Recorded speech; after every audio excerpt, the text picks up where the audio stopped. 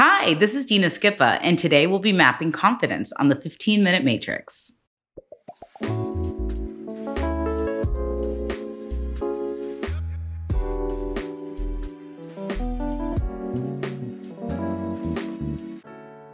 Welcome to the 15-Minute Matrix. I'm Andrea Nakayama, functional medicine nutritionist and your host. This is the podcast that brings you bite-sized insights and lessons on the clinical relevance of the functional nutrition matrix, the most important tool in functional medicine and functional nutrition. The matrix is so important not only because it invites us to stop and assess, but also because it reminds us of three very important factors in our care, our recommendations, and our outcomes. Everything is connected. We are all unique, and all things matter. Be sure to head over to this episode's show notes at 15minutematrix.com if you'd like to see today's topic mapped on a downloadable matrix to remind you of these critical aspects of care. Today on the 15-Minute Matrix, I'll be talking with Dina Skippa. Dina Skippa, founder and CEO of Enough Labs, is an empowerment coach and motivational speaker, travel enthusiast, and unapologetic feminist. Dina has always been passionate about helping women and girls see themselves at their highest potential. Prior to launching her coaching practice, Enough Labs, Dina worked for 17 years as a gender advisor with experience in over 30 countries worldwide in the field of international development. She is a certified coach and mentor and received her training from the Youth Coaching Institute. She has a master's degree in gender and development and bachelor's in international relations and economics. Dina has published extensively on issues related to women's leadership, gender roles, and cultural norms and barriers to participation and advancement. In her work, Dina has seen how crucial it is for women and girls to be given support and space to thrive and to gain skills and confidence to embrace how enough they truly are without all of the external validation. Hi, Dina. Welcome to the 15-Minute Matrix. Hi, Andrea. It's such a pleasure to be here with you. I am so excited for this conversation. Me too. I think it's going to be a juicy one that everybody's going to benefit from because confidence is such a universal topic, especially for women. And before we dive into the topic, both from like a practitioner and a patient lens, I'm wondering if you can share some of what you found to be universal regarding confidence, having worked with women and girls around the globe. Yeah. I mean, I have shared with you that seminal research that really inspired me to create Enough Labs in the first place is that research has shown that a girl's confidence peaks at age 9.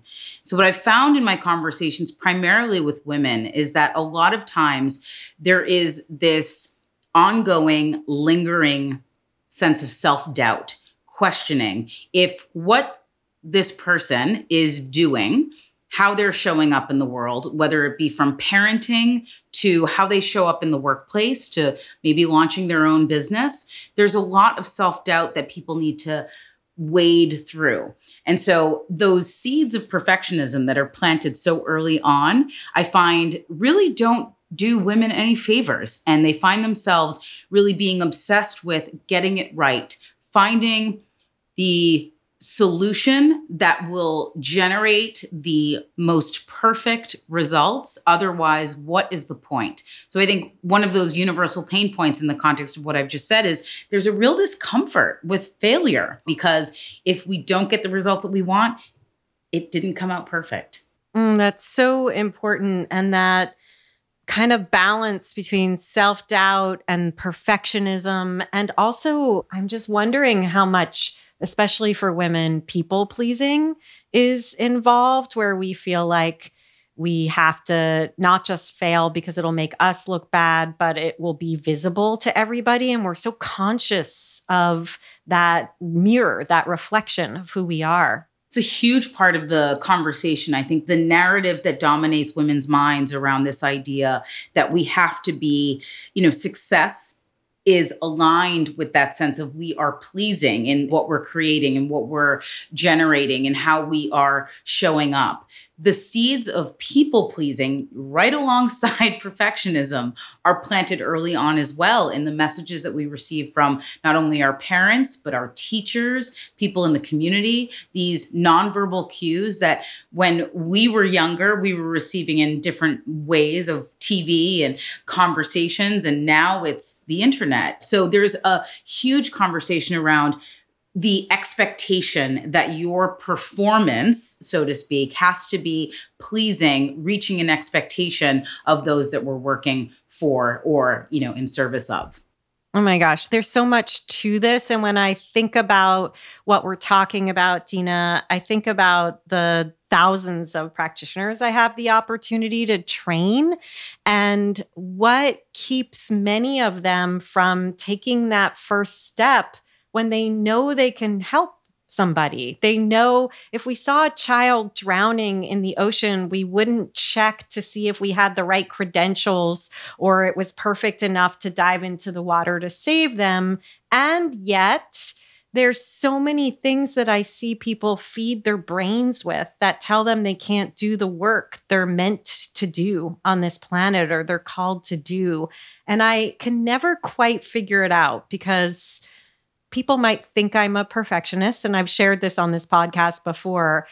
I actually have high levels of excellence, but I'm not fearful of making a mistake. I've made plenty of them, and it's constant. It's constant making mistakes. I made mistakes already this morning, right? So how do I help people see, yes, you can? There's a need for more people to educate others about their bodies. Absolutely. And everything that you have created in the way that practitioners are learning such vital information is so needed in the world. So I think firstly, acknowledging the call, answering the call of stepping into getting access to the information, education, and training of this information. But I would also maybe encourage the listeners to think about maybe checking in around not being paralyzed. I can relate to this where it's much easier to sort of stay in the space of learning. But when it takes that really courageous act to putting yourself out there, letting people know that you are available for this type of support and help, that's what's terrifying to people. And I think being able to take the next right step for exactly where you are is one of the bravest things I think anyone can do. And I would say also that perhaps when you're just starting out or maybe still early on, to try to avoid the vicious trappings of comparison. I don't know all of the practitioners and the issues that they may be dealing with, but perhaps there's a conversation or something that's subconsciously impacting them to say, well, I can see this person is so much further along in their journey, or there's no way I'll ever get to that. I really think we waste a lot of time and energy in getting caught up in thinking that we should be at a certain point by a certain amount of time and not really being willing to honor the patience it takes to grow something, to really be in that space of how is it going to look like for us, not in comparison to everyone else. Oh my gosh, that's brilliant. And really just recognizing where we are in the process and what kind of courage it takes too, the compassion around that. And I'm wondering how these stories of like who we're supposed to be, how does that impact our confidence in what we can do? Like, it seems like a really negative feedback loop. It's horrible. and I would say, just perfectly frank, it's a horrible place to be. The feedback loop that many of us tend to get caught in is this sort of subconscious beat up that we're not where we wanted to be, that there's all of these things that we aspired to achieve and they haven't happened yet. So we get really, really frustrated. And I oftentimes share with my clients this idea that we let go of our power when we hyper-focus on where things are lacking. Take a practitioner, for example, who has taken this courageous step to learn all of this incredible information. And then they perhaps go out and make it public that they're ready to work with people, and they don't get the results immediately that they want. They're completely discounting how powerful they are in terms of really learning all of this information just because the results, the proof, the validation hasn't yet arrived. So I oftentimes really tell people to not get caught in that vicious self-loathing where we're just beating ourselves up for not getting there fast enough. We have to honor our process. And it really doesn't do us any favors by staying in that, when we're relating it to stress, when we're relating it to being able to think from a relaxed state. If we're constantly chasing or hyper-focusing on the things that are lacking, you would probably know this way better than me, Andrea, but it would probably contribute to a lot of brain fog, not really being clear around what is my goal? How do I stay laser focused on that instead of constantly worrying about that I'm not there?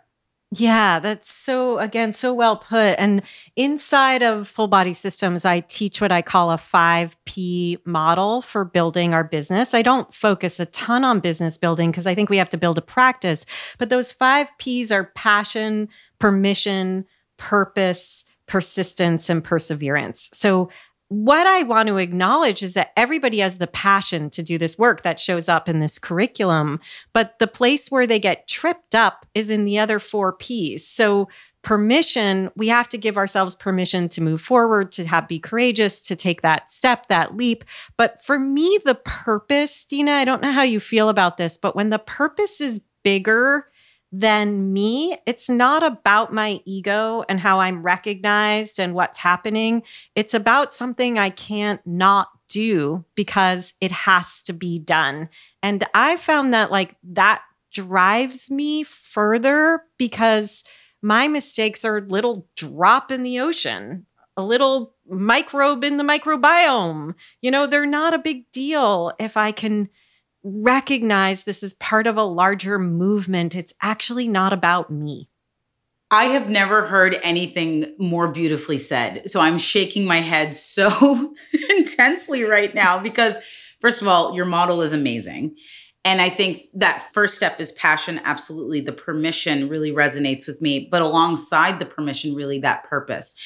Answering the call to step into something, to be in service of others, to respond to a gap, a need, something that is so important in the world that can give people freedom and understanding and so much access to things that they didn't even know were possible is the very foundation. It is no longer about you. I would imagine that the practitioners that come to work with you aren't getting into this work for a vanity project. It's all about the people that they're serving. If it's about you, the dream isn't big enough. But the permission also in that, because if you recognize how big the vision is, that it was placed on your heart and you were drawn to this work for a reason, then you have to give yourself permission, the grace and the compassion to be able to find your way through it, to not have this expectation that you're going to be perfect from day one in building out the platform, that you are giving yourself the space to learn. I think everyone wants to be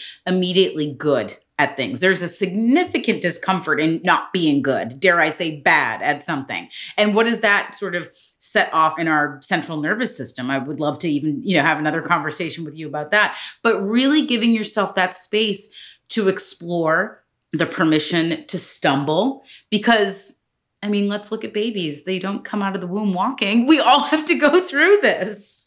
Yeah, the irony, and that's why I tack on the persistence and the perseverance. Persistence is really showing up consistently, and perseverance is I'm going to fall down and I'm going to get up and I'm going to fall down again and I'm going to get up. And the irony for me is medicine, and even more so science, are about not knowing the answers. They're about proving ourselves wrong time and time again. And yet people are so trapped by this lack of confidence that they don't know all the answers. And it's shocking to me. The point is we don't know all the answers. If I sit down with you as a new client, Dina, you are what I'm going to learn from. As long as I understand how the nervous system works, how the body works, you are my greatest lesson to help you.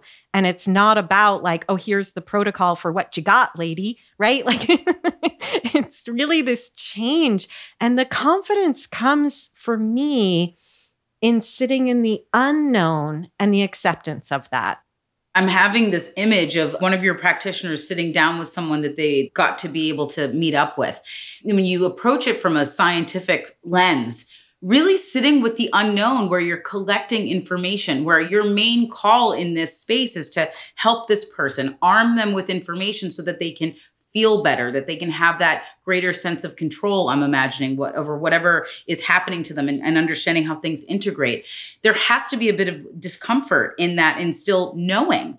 And when that client is able to get the results and feel better and have that deeper understanding and awareness, those results get to be that person's, but it also gets to be attributed to you. So if we're talking about confidence, shouldn't one be allowing themselves the runway to be able to sit in that discomfort with the understanding and the knowing that the certainty will come, that the solution will be found, that the puzzle will be figured out, but there has to be a bit of, okay, we're not really sure where things are going. I want to go back to just one thing that you said. It's just the aspect of how we can struggle with confidence inside of this. I think also, if we're making it not about us and about the people that we're serving, then we really shouldn't get hung up on the very thing that I think people do get hung up on, is looking like a fool. Well, what are people going to think if I've declared that I want to do this big, huge thing and then I'm not successful at it? Well, quite frankly, why are you listening to what other people think if this was a call on your heart? So I think we get really preoccupied with trying to get people to understand and be proud of us and validate us for whatever we're searching for. There's a lot of stories out there that we've told ourselves. And so I just think being able to reconcile with that too. Yeah, so incredible to think about it through those lenses. And when we flip this and think about the position of the client or patient that we're serving, and where they too may be lacking confidence in their ability to follow through, and how we hold that. How do you hold it, Dina? Because I'm sure people are coming to you as clients who are saying, like, I know I don't feel like I'm enough. I don't have the confidence. How could I? Should I? Am I allowed to? How do we hold that space for clients and patients? I think in the most authentic, kind, and patient way. I never hold anything back from my clients to suggest or present this image that I am totally there and feeling enough. I come at things in conversations in a very honest and transparent way, because I don't think in my work that feeling enough is a place that you arrive at. It's a constant unlearning and simultaneously a constant becoming. And so I think when you're able to hold space in a way for a client or a patient that allows them to feel safe, that allows them to feel seen and heard, that is by virtue going to make them feel even more confident. The very thing that makes us sort of feel like we're on shaky ground is when we feel like we don't know. Maybe we have no idea why we're feeling this way.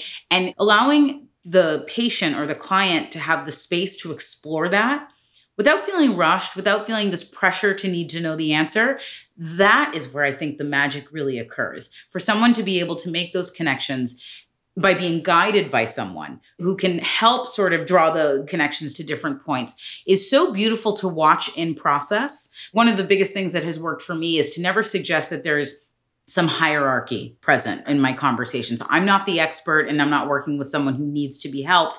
The very essence of feeling empowered and taking empowered action, which is what I help my clients in, stems from the place of being able to tap into what you already know. You just need a little help getting there. I love that so much. I could talk to you all day about this topic. I really want to just thank you, Dina, for bringing your conversation forward and sharing as you do. And we'll point to all your resources in the show notes. But you share so openly. You share your struggles with confidence. And I do think that transparency helps us to see you, understand you, believe in you. And it's a great example that we don't need to be perfect to attract the clients who are most meant to work with us. I couldn't agree more. This was such a beautiful conversation. Thank you for having me.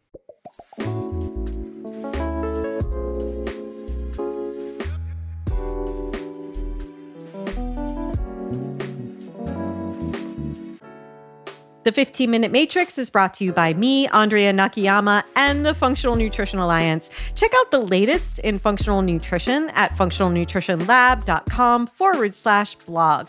The 15-Minute Matrix is produced, mixed, and edited by Rowan Bradley with production support from Natalie Merrill and the team at the Functional Nutrition Alliance.